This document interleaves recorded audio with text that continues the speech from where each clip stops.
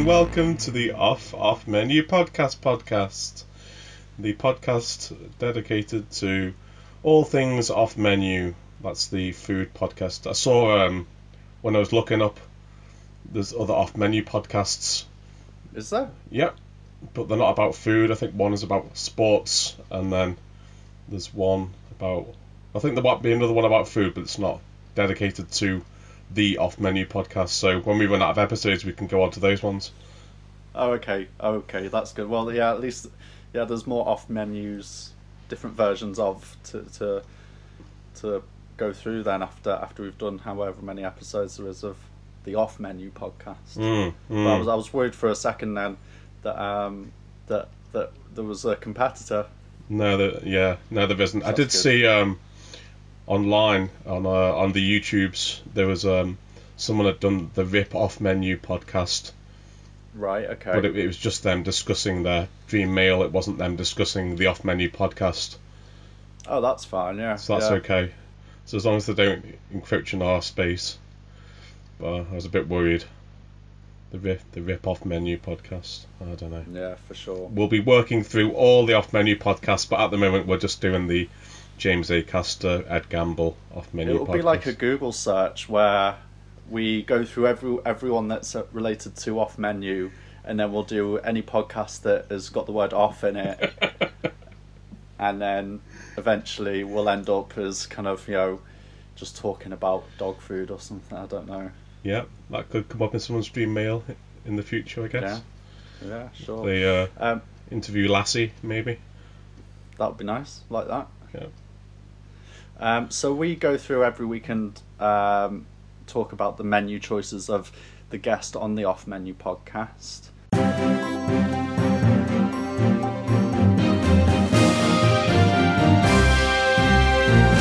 Food news, yum food news. Before we do so, have you got any food news, Dan? Since we're continuing this format point. Food news. Have you got any? You go first because I need to think.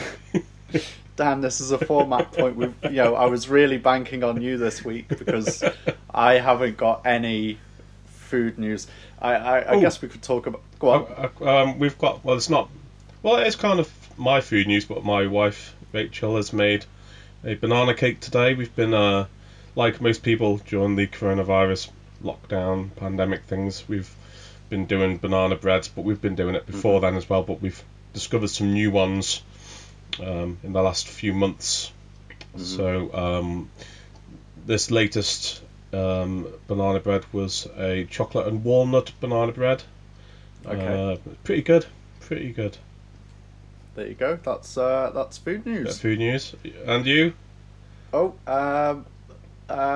yeah. So I guess if we expanded it to food drink, my partner Amy got us the ingredients to make a cocktail called the Sawback, and this is a cocktail that we had in Banff, a place called Banff Distillery, and there they have a chili vodka. Okay. Which is with agave syrup. Was it agave or agave? Doesn't matter. Cause it's Doesn't matter. I don't think so. Just okay. Agave, probably. Agave, or agave. So it's with agave syrup and pineapple, and it's a really nice cocktail anyway. So if anyone is into their cocktails, especially pineapple-based ones, just have a quick Google because I think it is online. It's called the Sawback, and it's the Sawback. Yeah, the problem is over here that you can't really get chili vodka, so we're gonna infuse our own bottle of vodka with some chilies and see how that turns out. You just put some chili sauce in it. It's not the same, is it really? I don't know. I don't know either. I guess not. But I think it's probably better if you infuse the vodka. Yeah, sure.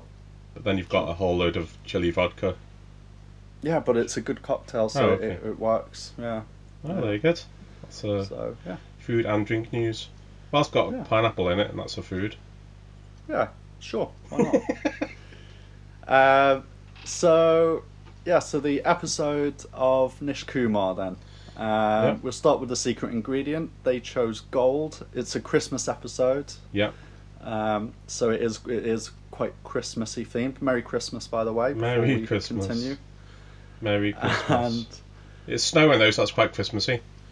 yeah, it is. So it's what are we on? The 24th of January. So a month after Christmas. We've got snow here, and yeah. So the secret ingredient was gold.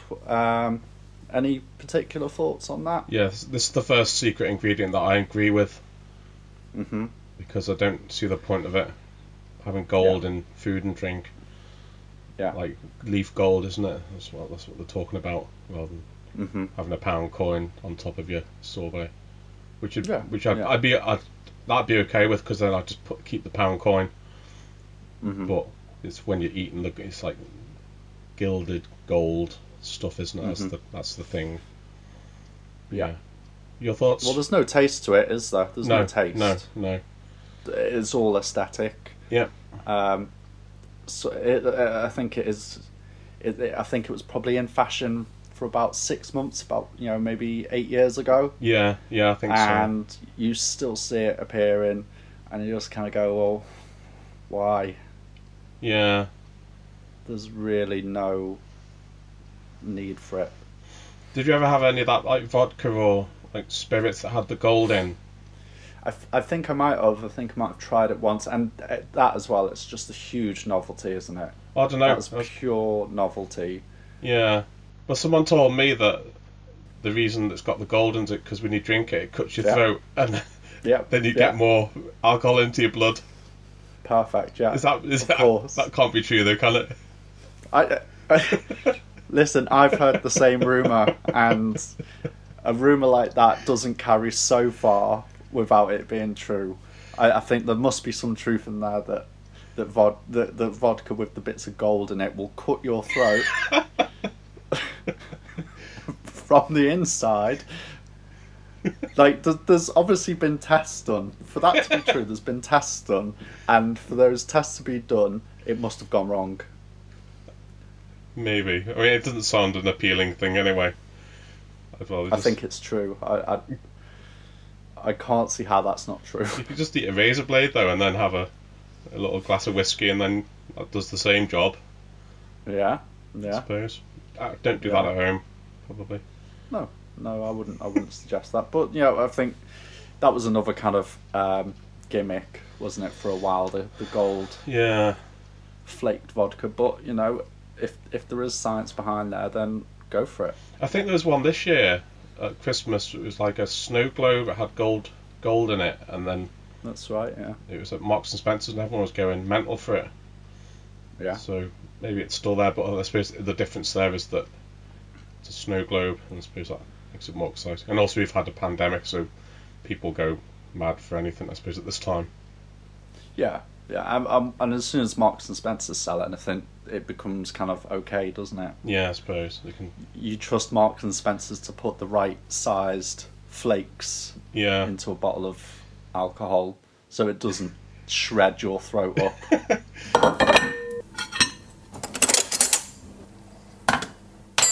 Water. It's maybe the first time we heard the official still or sparkling is possibly. And Nish Kumar, who did we say that's the guest? Oh no, we didn't say that. No, we did the ingredient, and then it's Nish. Do you like Nish Kumar? Yeah, nice guy. I think quite likable, I suppose. He comes across well in these shows. Yeah, and it's nice to have someone who's a friend of the podcast as well.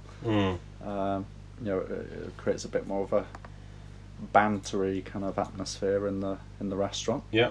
No, I think that's good. I quite like him, but I wonder if he'd be a bit too much if you knew him personally. I think so. Yeah, I think he can come across quite intense, can't he? He does the thing. I think maybe I've just seen too much of him on different things, but he always seems to mention himself in the third person quite a bit, which I think I'd find annoying. I think at this point he called it Merry Nishmas as well, which always does some kind of like pun on that. Yeah. Yeah. And yeah, I think that would just get a little bit tiring at some points. But you know, seems alright. I quite like it. I think you could probably get through that though. I think you'd get through the frustrating stage and then probably join in, and maybe Dan, you'd start, Merry Danmas or something. Well, I think that's probably the problem. I don't really have a name that I can make like fun puns out of, whereas Nish is you can play around with that a lot more than Dan. So yeah, but yeah, I quite like it. I quite like his comedy. I quite like the shows he does, and yeah, I think it's a good episode. Great. So still or sparkling? He went for still water. Yeah. As you said, sparkling's too burpy. Any thoughts on that? Yeah, we said it was burpy for mouth and bottom burps. Yeah, I'd agree. I'd stand by that still. So still, yeah, I think there's not much to say. Is there on still or sparkling? No, I mean he hasn't offered anything that is worth comment apart from that it makes you burpy, and we all know that from Fizzy Pop, I guess. Is fizzy water better than? Is it fizzier than Fizzy Pop? I feel like it is. Do you? I don't know. I feel like there's kind of like a more of a burn on the tongue with sparkling water. Yeah. Than there is with kind of. I guess that's maybe because with Fizzy Pop you'll get the sweet come through as well. Yeah, maybe that will offset it. But yeah, I've always thought that sparkling water is a bit more fizzy. I think the bubbles are bigger. I will say that much. Okay. Well, I've no basis. I've never measured the bubbles, so maybe if you work in Fizzy Pop or Fizzy Water, you can get in touch and let us know if the bubbles are bigger or not. And has anyone got in touch? Because I know we've requested people to contact us. Has anyone got in touch, Dan? Not with me directly. I don't know if they've emailed the show. Okay. I think people can message the podcast depending what format they're listening it in or what platform they're on. But I don't think we've had any. But I think maybe they're shy. Yeah. Well, don't be shy, everyone. We're okay. Maybe they need to see a picture of us to know that we're not. Maybe. Yeah. I think sometimes I sound worse than I am, like in person, because I think I get this at work. People hear my voice and think, and then they have like an instant attitude towards me. I've felt that as well when I've been editing these together. The first couple, I've had to remember that it's you.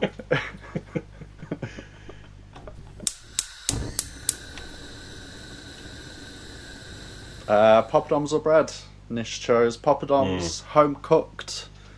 I feel like this happened maybe with Richmond Osmond, that they choose poppadoms, but then they talk more about the bread.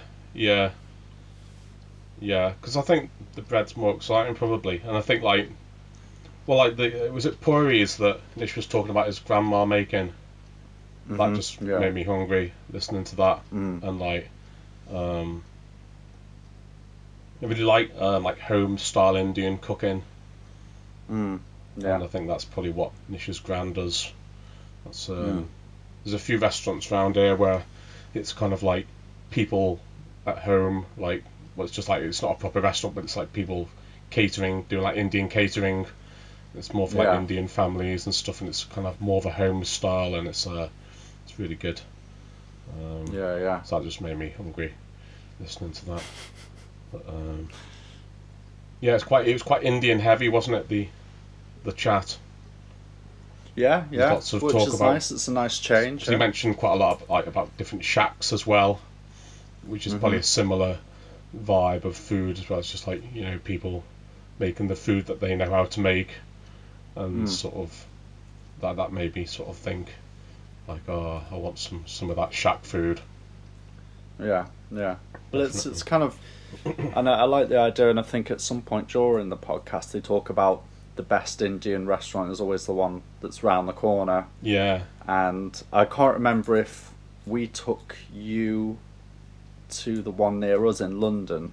I don't know. Did we ever take you? I can't remember. I don't think but it's so. literally, it's the closest shop to where we used to live in London. Okay. In Barnes, and you'd go there, and it was quite stereotypical. It was like a living room. The staff were quite rude. There was the really rude old man, but the food was just amazing. But I can't remember who we might have took there, but whoever we did, we kind of went, this is the best Indian food. And you go there, and it's really good, but the best Indian restaurant is the one that's around the corner from you. Yeah. And I think Indian food can be varied, but it's all of really good quality. I had on my notes as well about, because they were talking about Nish opening a restaurant, and he would open an Indian restaurant. And I wondered what restaurant you'd open if you started a restaurant, what type of food that would be. Yeah, so I'd know that already. I know what the answer is. Don't even have to think about it. So I've got an idea for a ration style restaurant. A ration? And it's a ration. So it's food that was served during and shortly after the war when ration books were around. Okay. And it's making dishes out of those things, and it's kind of your traditional 1940s menu. So it would be kind of jam roly poly. It would be like spam, all those, but done really well. Okay. Yeah. And the feel of the restaurant is you go in, and it would be the decor of the 1940s. It would play all that kind of music. You might eat out of off kitchenware that's like that. Just thought, I think when I was in London, and I think when I was working on these kind of food shows, I thought that is a really good idea that I haven't seen yet. Okay, yeah. So that's what I'd do. Not that that's my perfect type of food. If I was, maybe my favourite type of restaurant food is smokehouse style barbecue. But as a kind of an idea, it would be 1940s ration style. What yourself, Dan? Yeah, I think I had a similar thought that it wouldn't be the food that I would want to eat all the time, but something that is different that I've never seen before. And it just kind of linked to yours as well, because mine was going to be just a spam restaurant. Okay. So it'd be like spam in different types of, different cuisine. Obviously, we'd have the spam balaya, which you've won competitions on. Yeah, I've won. I've submitted that idea to Spam, and they, I won a competition where I won some Spam merchandise with that idea. So I'd do that. I think there's loads of stuff you could do, and also I'd probably, I think because we talked previously about like the hipster restaurants with all the different types of cereals and rare cereals and stuff. I'd do that with the spam as well. So as you know, you've been abroad and seen a different world of spam. So I'd be exploring that, getting some of those different flavors in to do different dishes. I think that'd be right. Yeah, no, that's a great idea. I think you'd have to get the sign off from Spam, I suppose, before opening it, or would you kind of would it be done anyway regardless? I don't know. As long as I don't use the name Spam, it's probably. That'd be hard to do, a restaurant based solely on spam, not to call it like some kind of spam pun. Yeah. I don't know. Did Spamalot get sign off from Spam? I think it did, yeah. Oh. Well, if they can get it, then surely I can. Yeah. It's only sort of pushing. It's not like having a go at spam. It's sort of pushing spam on people. Marketing spam in a way. Getting their business. And I think they'd go for it probably.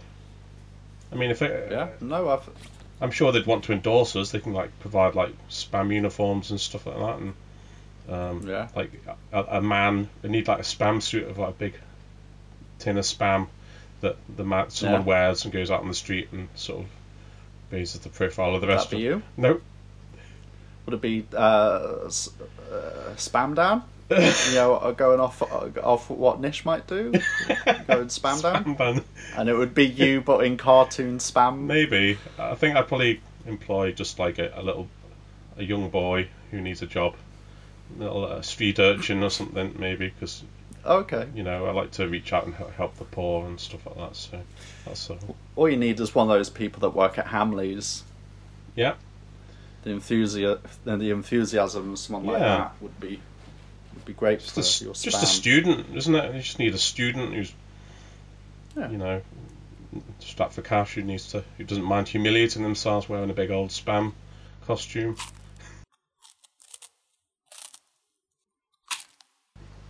Starters. Nish chose a kebab. It was a lamb kebab. Out of one of the shacks, out of the back of, is it a pub called the Owl and Pussycat? Yeah, I think so. Yeah. What are your thoughts on this? That's a good starter. Yeah, that's a good. No doubt. Starter. I think if I go to like an Indian, if we ever get to choose starters, I think I always want to do a kebab, because I think that's I think you get sort of enticed by like the onion bhajis and stuff like that sometimes, but they're not always that great. And like a kebab, as a start, they're always really good. So I'd go for that. Yeah, I think I don't know if I'd choose it in an Indian restaurant, but I've definitely been down the likes of Curry Mile in Manchester. And got a kebab from there, like a similar style kebab, and it's just so good. It's so good because they do it properly in the clay ovens. It's proper meat. They have the right amount of salad and sauce and everything like that, and it's huge. I think one of the best kebabs I've ever had is down Curry Mile. And so I'm totally on board with that. I was going to say the same. I think the best one I had down... Well, I think that I've had a really good one in Coventry, which is a Turkish one, but for Indian kebabs, it was down Curry Mile, or just off Curry Mile, and it was like a kabida kebab, and it was kind of like about half a metre long, probably, and they made the naan bread sort of like fresh, and they made that long as well, so it was just like this big old long kebab. I had like 2 kebabs in it, and it was just like so good. So I'm very happy. I mean, that chutney sounds good as well. It's like tomato and mint chutney. I think that sounds nice. So I think that's a good choice. I don't know whether the starter he mentioned had bread with it. I presume it must do. I think for it to be a kebab, surely it does. The kebab is the meat, isn't it? You don't always get. I guess. But I'd probably ask for a bit of bread if it didn't come with bread already. But, I think one of the best, a good kebab, and there's quite a lot of variety. It can, even the Greek do it quite well. A good kebab, there's not much that can beat it, really. I don't think, on a really good kebab. And so, what about kind of considering this is the Christmas episode, and James and Ed talk about their Christmas starters? James would have a prawns with a Mary Rose sauce, and Ed would have ham for breakfast, cooked by his gran, with eggs on toast. Yeah, much prefer that. Yeah. It's a prawn with Mary. That's just prawn cocktail, isn't it? Prawn with Mary Rose sauce. And I think, as we discussed last episode, I'm not of no interest in prawn cocktail. No, it's with avocado. Even less so. So there's avocado on it. Because I was going to say about the avocado, I don't get what the fuss is. Really? Nah. You don't like avocado? Nah. I mean, guac. Well, okay, guacamole.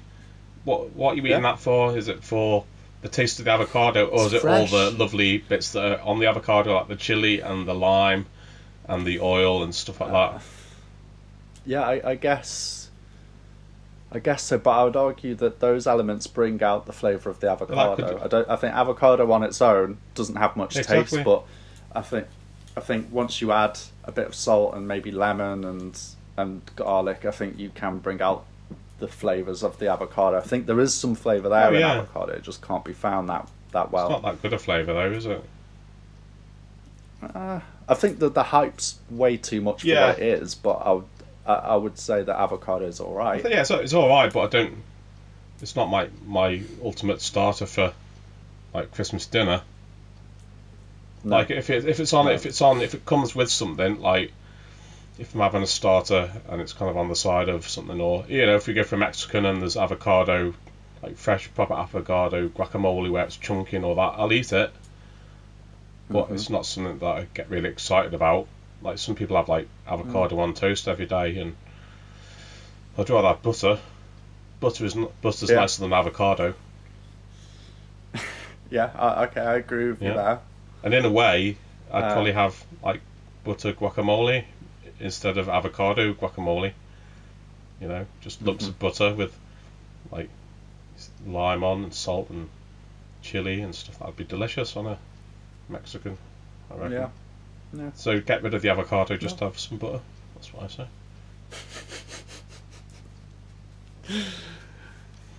Fair enough. I mean, you've lived in the heartland of avocado, which is London town. So you probably had more exposure to it rather than in Coventry, where I don't think they know what it is here still. Yeah, I think as an outsider living in London, going into a world of avocado, you do kind of go, I don't get it, because in a lot of places in London you'll pay about £9 and it will be avocado on toast, and they call it smashed avocado just to make it trendier. It's again, I'll reiterate, it's nice, I like it, and but I would rarely get it in a restaurant because I would rather have a full English. But I'd there are days when I would have an avocado and smash it on some toast, and it's all right. It's all right. But I would, I agree. I would just have butter. Yeah. I think butter is perfect for a piece of toast. Yeah. So I think the ham sounds. I haven't even thought about having like Christmas ham as a breakfast thing. Like genius, that's nice. Like having big old roast ham, eggs, and yes please. I mean, I might do that for Christmas next year. Yeah, great idea. Yeah, great idea. I'm totally on board with that. Especially introducing new traditions. Christmas ham, leftover ham, especially with eggs. Sounds great. I'd definitely go for that. Yeah. Cool. Do you like blimmies?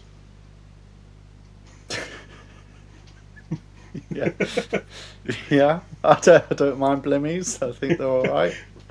Have you ever had them for Christmas? Nope. No. Traditional Bucks Fizz for me. We've had.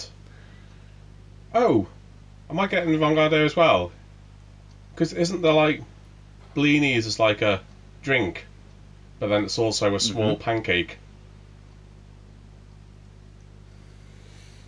I know what you mean. Because I've had blinis, like the small pancake which you put cream cheese and smoked salmon on. Yeah. So I've had that. Yeah. But I don't know what the drink is. I thought they were talking about the small pancakes. No, I was so a Bellini it's pretty much Bucks Fizz actually. Okay. So it's prosecco with peach puree or nectar. So that's how I pictured it, a Bellini. I'm not wrong though. I've not got that wrong, have I, about the Bellini pancake? I'm gonna have to. So a Bellini pancake is blini. So Blini. Yeah, Blini. How do you spell the Blini drink? Bellini. Oh, Bellini. So it's Bellini. So what were they? And then. What were they talking about then on the episode?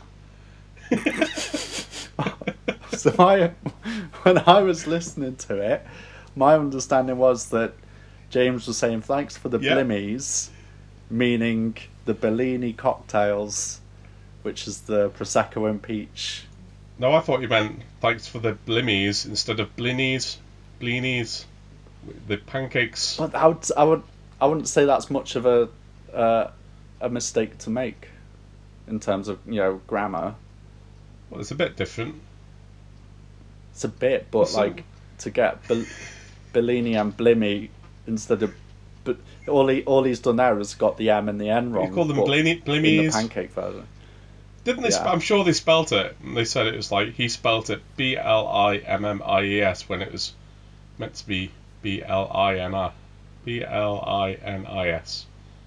Did they say that? That's a Bellini. That's the drink. No, but there's no B. There's no B. There's no E in that. Blinis. Blinis. But you said Bellinis for the drink. But there's still an E. The pancake, there's no E. Exactly. It's Blini. That's what I just said. But if it's plural, it's got an S on the end. Yeah.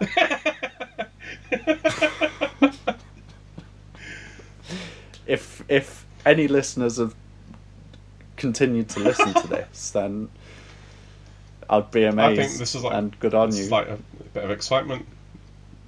Because we've also I feel this is very convoluted. I think there's a disagreement. I've heard a bit of a conflict has entered into the podcast. Do you reckon? It was definitely the pancakes. That was definitely the drink, Dan. Definitely the drink. Okay, well, is there any way we can... Well, we'll go back. Is there any way we can find out? No. Because I think all that will happen is we can add a footnote onto the end of this episode or the next episode, and one of us makes an apology. I think we have to move on, Dan. Okay. We have to. Okay, fair enough.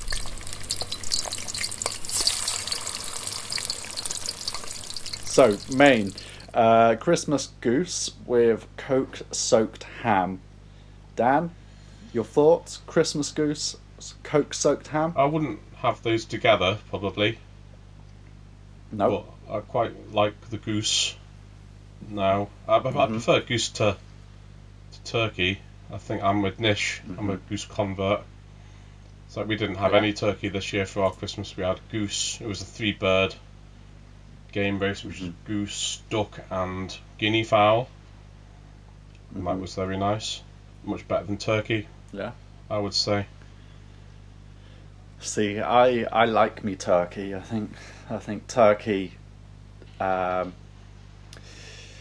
don't know. I think I'm going to contradict myself here because I've said in previous episodes that no one really likes turkey, but I do.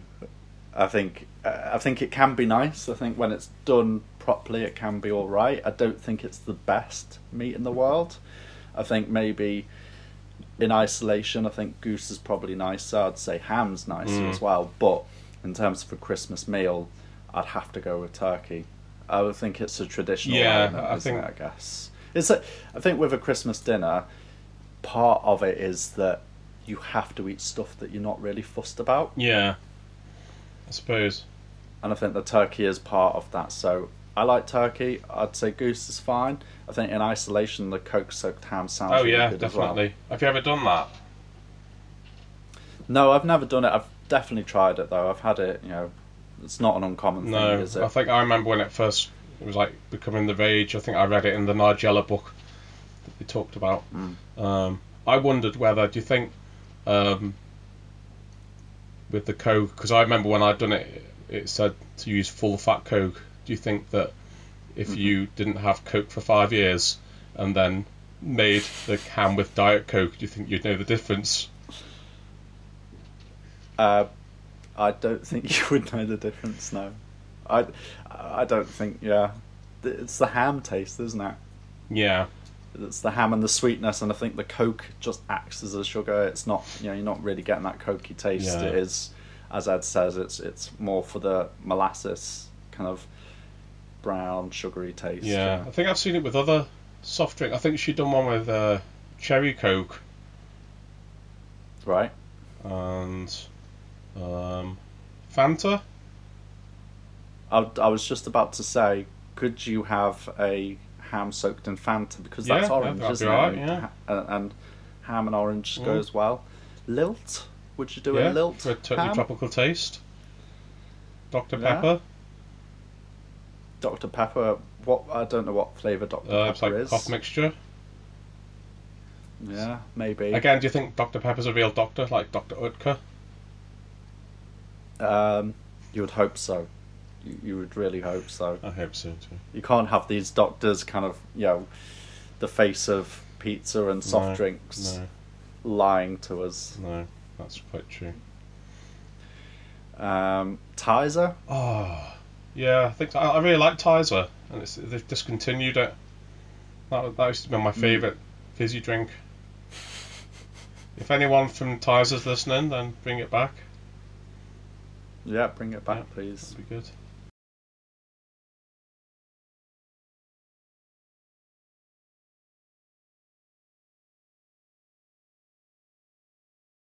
Nish mentioned that sprouts are disgusting, unless the only reason people have them is because of the pancetta taste, and he also argued that there's too much meat on a Christmas dinner with pigs and blankets as well. No. I don't agree with the pigs and blankets thing.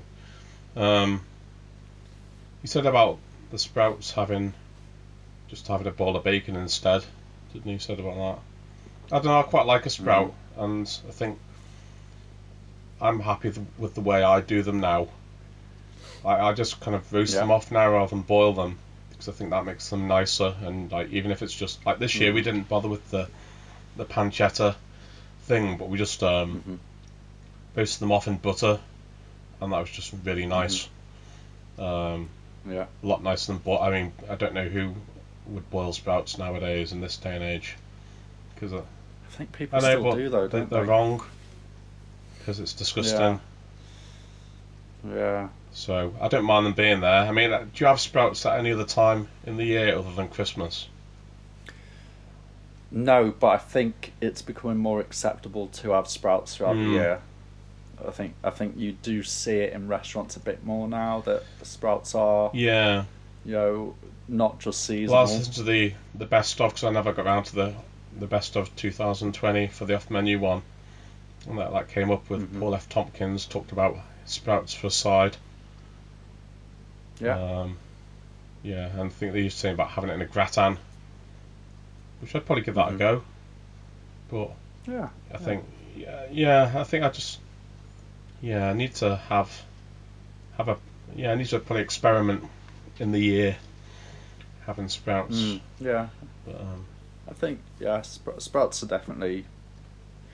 I think they've definitely they're just as we hope the green bean will, the attitudes towards the green bean might change in the coming years. I think they can take a lot of influence from how sprouts have kind of adapted and become quite trendy now. I quite like if you ever see sprouts on the stalk.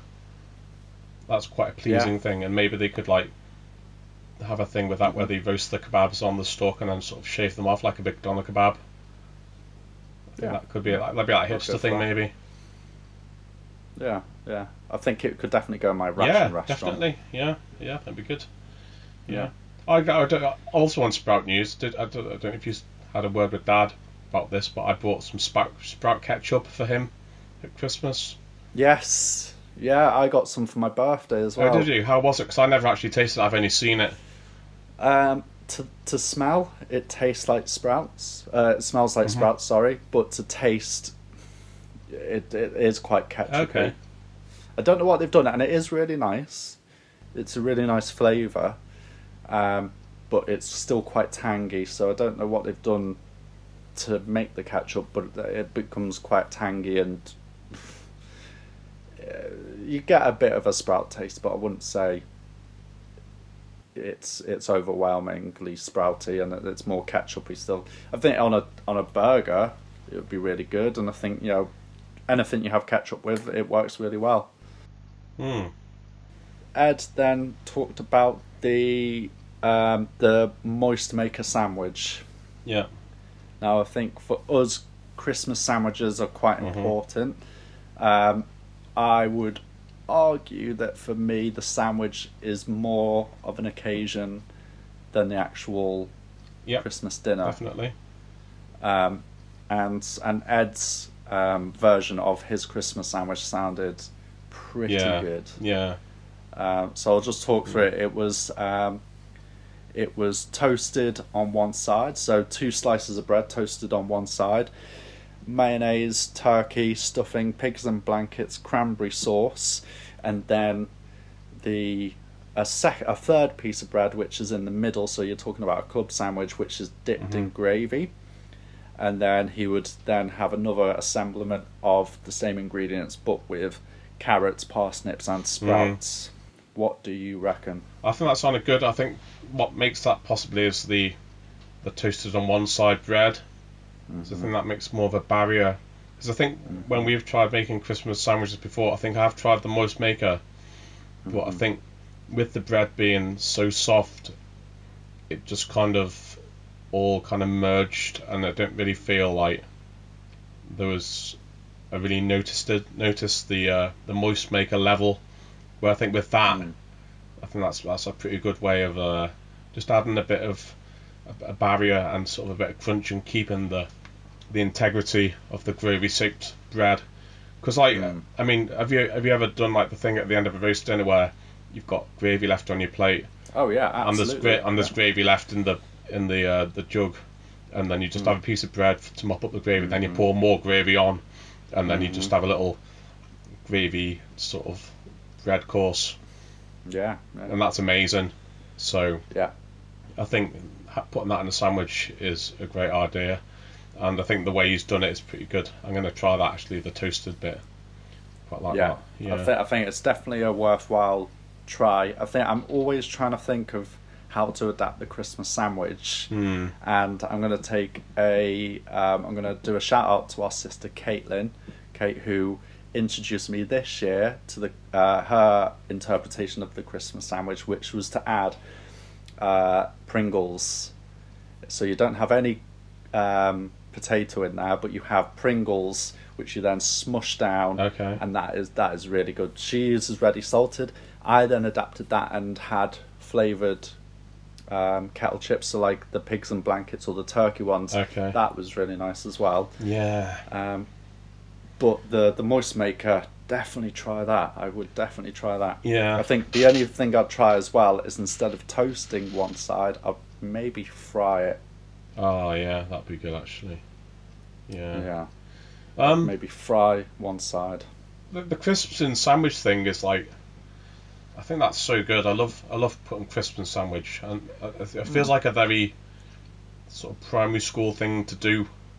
But I've come back to it recently, and if I ever get like a meal deal, I always kind of pop a few crisps in there because it's quite nice to have the crunchy texture. Yeah. And have you ever seen? I think I was going to talk about this last time when we talked about sandwiches. But like, it's Max's Sandwich Shop. Have you ever seen that in London? I haven't, no. So he's got this guy Max. He's got a book as well, which I got from the library a while back. And like, it's just amazing sandwiches. He does like a ham, egg and chips sandwich, and it's like ham, egg, like piccalilli, and then the chip element is like matchstick fries, but they're like fried till they're crispy. So they're like little. If you ever you can get them from Marks and Spencer's. I've seen them there. It's just really thin potato chips, which are like really crispy and crunchy, and like I've used them on a sandwich, and like just having that crunch is so good. He's been on like Sunday brunch as well, doing like leftover sandwiches with like leftover like Indian takeaway, and he'll put like poppadoms in the sandwich to add the crunch element. And like I think like the crunchiness in a sandwich is really good. I think that's something that really adds to the sandwich. So I think the crisp, that's definitely a good one. Definitely Pringles. Yeah. I think that's the only way I could adapt what Ed's done there. Obviously, he's missed out the bread sauce as well, which I think is an important ingredient in the Christmas sandwich. But the only other thing is, there's because you need a potato substitute, because cold potato doesn't really go. It doesn't really last, does it? It goes quite. I don't know. It goes quite claggy, I guess. It's quite a dense taste, and the crisps acting as the potato works really well. So I'd try ads and maybe add crisps in there, and definitely fry instead of toast. Yeah, I think that's yeah. I think next Christmas we should definitely get on with that. So the side dish, Nish obviously chose roast potatoes cooked in goose fat. I don't think there's much denying that as a solid Christmas side. Have you got any thoughts on that? No, it's just solid roast dinner side. But if you're talking about Christmas dinner, I don't think you really have a side. It's all part of the same thing. It's like with Richmond Osmond, the previous episode, when he talked about, was this Christmas dinner or was it just roast dinner? No, we had Christmas dinner, yeah. And then he had his with the macaroni cheese on the side. I think that's a better call. If you're still having your potatoes within that dinner, then I think that's a better call, probably. Sure. I think there's I think you're right. I think there's better sides to be had. I think a Christmas dinner incorporates all aspects of the meal, and so you've then got free passes to have an obscure side. Yeah. And I think the mac and cheese from last week, I think that's a good shout. I think that would go pretty well. I think one thing that I would like to dispute is they were harping on, and I know last week we talked about it, and it was in episode 3 or episode 2 even, about Michael Caine, the chef. Yeah. And this he comes up in this episode as well as being a pioneer and an influencer when it comes to roast potatoes, and he suggested part boiling them and then fluffing them. Now, was that the same Michael Caine? I'm not a Michelin-starred chef, but I have been doing that without the leadership of a chef like him. So how can he take the credit for something that it's like me saying, I'm gonna do you know what you should try is toast, but put butter on it. When did he say he invented it? It was just in a cookbook. It was in a cookbook a few years back, which Nish and apparently a lot of people took his recipe and used it in their own Christmas dinners, and now it's become a staple of the Christmas dinner to part boil the roast potatoes, then fluff them, then put them in goose fat and cook them. But I think I've seen Jamie Oliver do that years ago, and I think that he invented it. Not Michael Caine. But he didn't, Dan. He didn't. It's been there for longer than Jamie Oliver Michael Caine. Yes. Where did you learn it from then? Has. From Dad. Where did Dad learn it from? I doubt he would. So I think Dad learned it from me, and I learned it from Jamie Oliver. No, you didn't. You didn't. I learned it from Jimmy Oliver. Yeah. And I'm sure it's him who done it. I just feel like it goes so much further back than Jamie Oliver or Michael Caine. Maybe maybe. I don't think it goes back as far back as Delia Smith, because I feel like she was too sort of, no, this is the way you do it. You do it properly. You put the potatoes in. You don't mess around with them. Like, I don't even think she parboils them. Where I think it's like within Jamie's wheelhouse of sort of like, oh, get it going, pucker, lovely, oh, bashing them all up. Maybe Gary Rhodes. That's the only person I could think of before Jamie Oliver who was maverick enough to shake the potatoes round in the pan to get them all fluffy. I just think they're getting a lot of credit for something I don't think they invented. There's no way Dad invented it. I'm not saying Dad did. No, you're not. I'm not saying he did. But I'm just saying. I'm certain that Dad got it from me, and I got it from Jamie Oliver. But I just think, potatoes, they're not a new thing. If someone had said, oh, the best way to do sprouts is to actually fluff them, part boil them, and then, put them in some jam for a week and then do that, I'd go, oh, fair enough, because sprouts are not like potatoes have been part of the heritage of this great country sprouts for hundreds and hundreds of years, And Jamie Oliver can't, hand on heart, say that, oh, I invented the best roasties because I fluffed them around and put them in goose fat. Well, he probably... I won't accept it. Well, he probably learned... I'd say it goes back. I would argue that Henry VIII would have sat there, because didn't he invent the sandwich? Whoever invented the sandwich, when the sandwich was invented, it was probably the same time when someone decided to shake a potato a little bit and then fry it. I don't think most potatoes have been around that long, have they?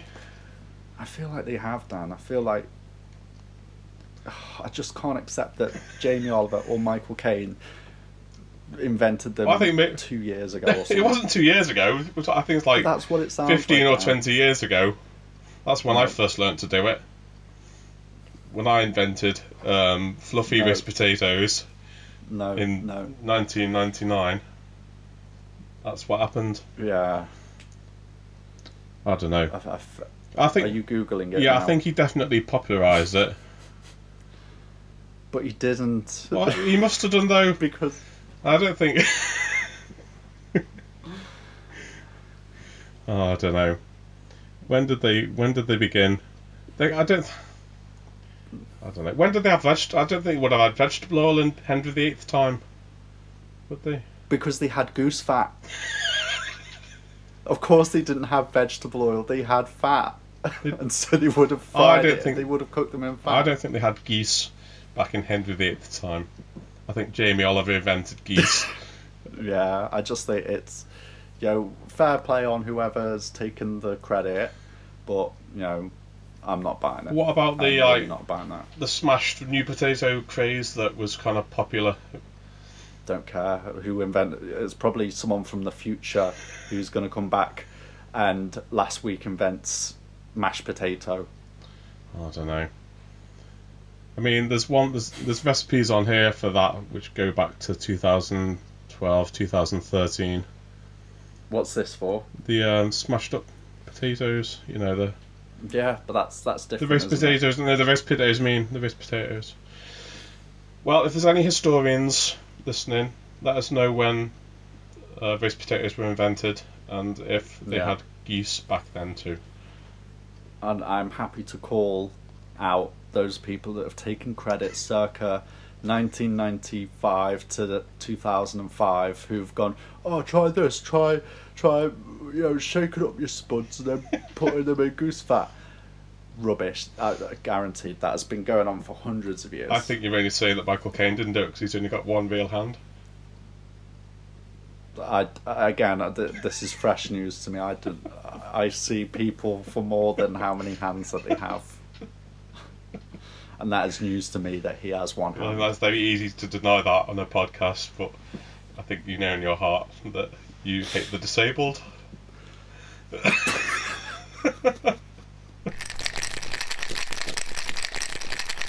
Drink, bottle of Malbec. Yep.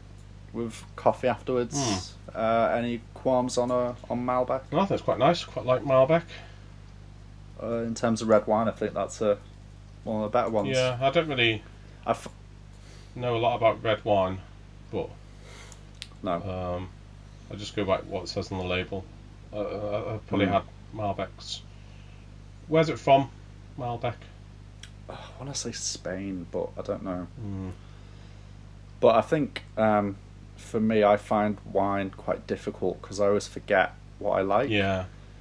But with Malbec, I think that's probably the only one that I would go, oh, I do like that. Yeah, it's quite fruity, isn't it? Yeah. Jammy. Yeah. I've nothing really else to say about that. I mean, I wish I had more to say about wine, but just don't. No, that's okay, Dan. That is okay.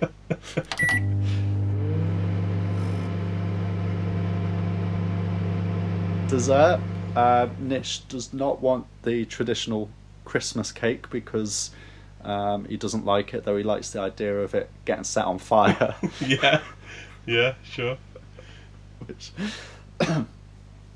But this is a dessert I can definitely get on board with. It's the peach cobbler from Jackson and Rye. Yeah. Which was discontinued. We've been to Jackson and Rye, haven't we? In Richmond? I don't know. God, my memory's great. Is that in Richmond? I don't. Is that where we had a roast dinner? I think we did. Yeah. Oh, I wish I knew. Okay, yeah, we have been there then. That's exciting. I'm pretty sure we've been to Jackson Rye, and they didn't have the peach cobbler there. I think I listened to this and then had since gone to Jackson Rye, and they didn't have the peach cobbler or the niche cobbler, but they did have really good corn dogs. Corn dogs? Mhm. Oh man, yeah. Yeah. That's good. Yeah. Hold there. Is this the one like in the centre of Richmond, or is it like down by the river? Down by the river. Oh yes, I know the one now. Yeah. I think I had those corn dogs. Yes, we've been. Yeah, I had those corn dogs. It was good, and I had pastrami, something with like pastrami on maybe, or shredded beef. Oh man, that was good. Yeah. And they had like pickled cucumbers, which turned me on to pickled cucumbers. Yeah. So check that out once it's open again, everyone. Yeah. But I'm glad that you've admitted that you have been. I forget that I'm not good with names of places and stuff like that. And whenever I go to London, it's just like a whirlwind of just like, oh, look at this, the big city, the lights, all the colours and stuff. Mm-hmm. So, but yeah, I remember that place. That was good. That was a good place. It's a shame about the cobbler. No, I think I've not really had peach cobbler, and it's something I'd love to try. I think as they said, it is a proper American kind of dish, but it just sounds like a crumble to me, right? Cobbler's kind of, it's like a scone sort of topping, so it's kind of crumbly underneath, but then instead of crumble top, it's kind of more scone. It's like smoother. Mm-hmm. Yeah, pretty good. Yeah, I love that kind of dessert. So yeah, they didn't talk about what they'd serve it with, did they? Really? No. Would you just have it on its own? Do you think then? You'd have to have ice cream, surely. Would you have ice cream or custard with cobbler? I think it'd have to be ice cream. Is it like an American? Well, I feel like peach cobbler's an American thing, but cobbler is probably. It is, for sure. I reckon cobbler was probably invented by Henry VIII. And they didn't have refrigerators back then, so he put it out with custard. Yeah, do you reckon? Yeah, that's what I reckon. I think Simon Rimmer actually invented it last Sunday on his TV show, and that's what he was saying. He was saying, between the banter between them, that do you know what? I'm just gonna throw together all this stuff and make a peach cobbler. That's probably. I reckon it's got to be an English recipe, cobbler. I'm gonna have a look now. It according to Wikipedia. Like Old English. It's got to be Old English. Place of origin: United States or England. Oh, that's so inconclusive. But it's kind of. I see what you mean now. It's kind of like a dumplingy texture on top. Yeah, it's scone batter. So it sounds as though it should be English. Yeah. The elements are quite an English thing. Even the peach, I'd say, is that an English fruit? I feel like it is. I think it's more. It's a bigger thing in America because remember that song "Peaches" by the Presidents of the United States of America. No, go on then. It's a song that they did in the mid-90s. Yeah, you're gonna have to sing it, I think. I can't because of copyright issues, probably. No, it doesn't matter. Check it out. Sing it and then we'll try and get it cleared. Go on. Oh, I don't know. I don't know the chords. You don't need the chords, just sing it. I can't remember the. No. Come on, I'll even go on, get the lyrics up. I know you're at a computer. Oh, it's just died, I think. Oh. It's snowing outside, huh? Oh, who knew? Well, I don't think it's going to happen. No one wants me to sing that. That's okay. Well, they do, but it's not what this podcast is. Yeah. If you want to hear my music, then it won't be me singing Peaches necessarily, but check online. Yeah. Worth a try. Yeah, sorry everyone. Sorry.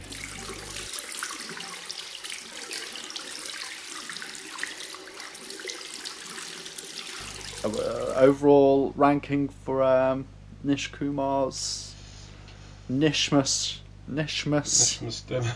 dinner. I would say, what did I say last time?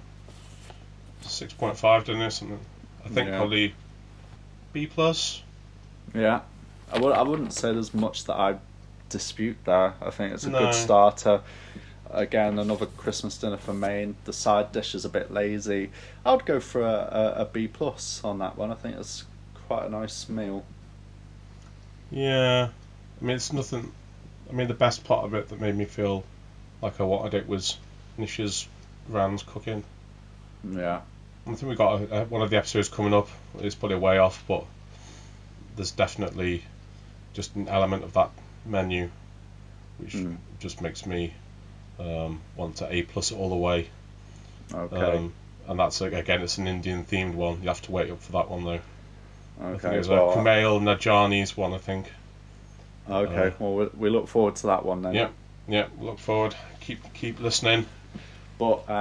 But for next week at least, we've got Aisling Bea. Oh yeah. Which I'm looking forward to as well. It's the first one of these that I kind of remember what she picks, and I remember kind of being like, there's some good choices there. It's a good one. I'm not sure if I'm on board with all the courses, but we'll get into that. I'm sure we'll dissect it. Yeah. Cool. Okay then. Well, thank you for listening. Yeah. Thank you as well. And we'll be back next week for the off menu of Aisling Bea. Okay, Yay. bye. Bye everyone, bye.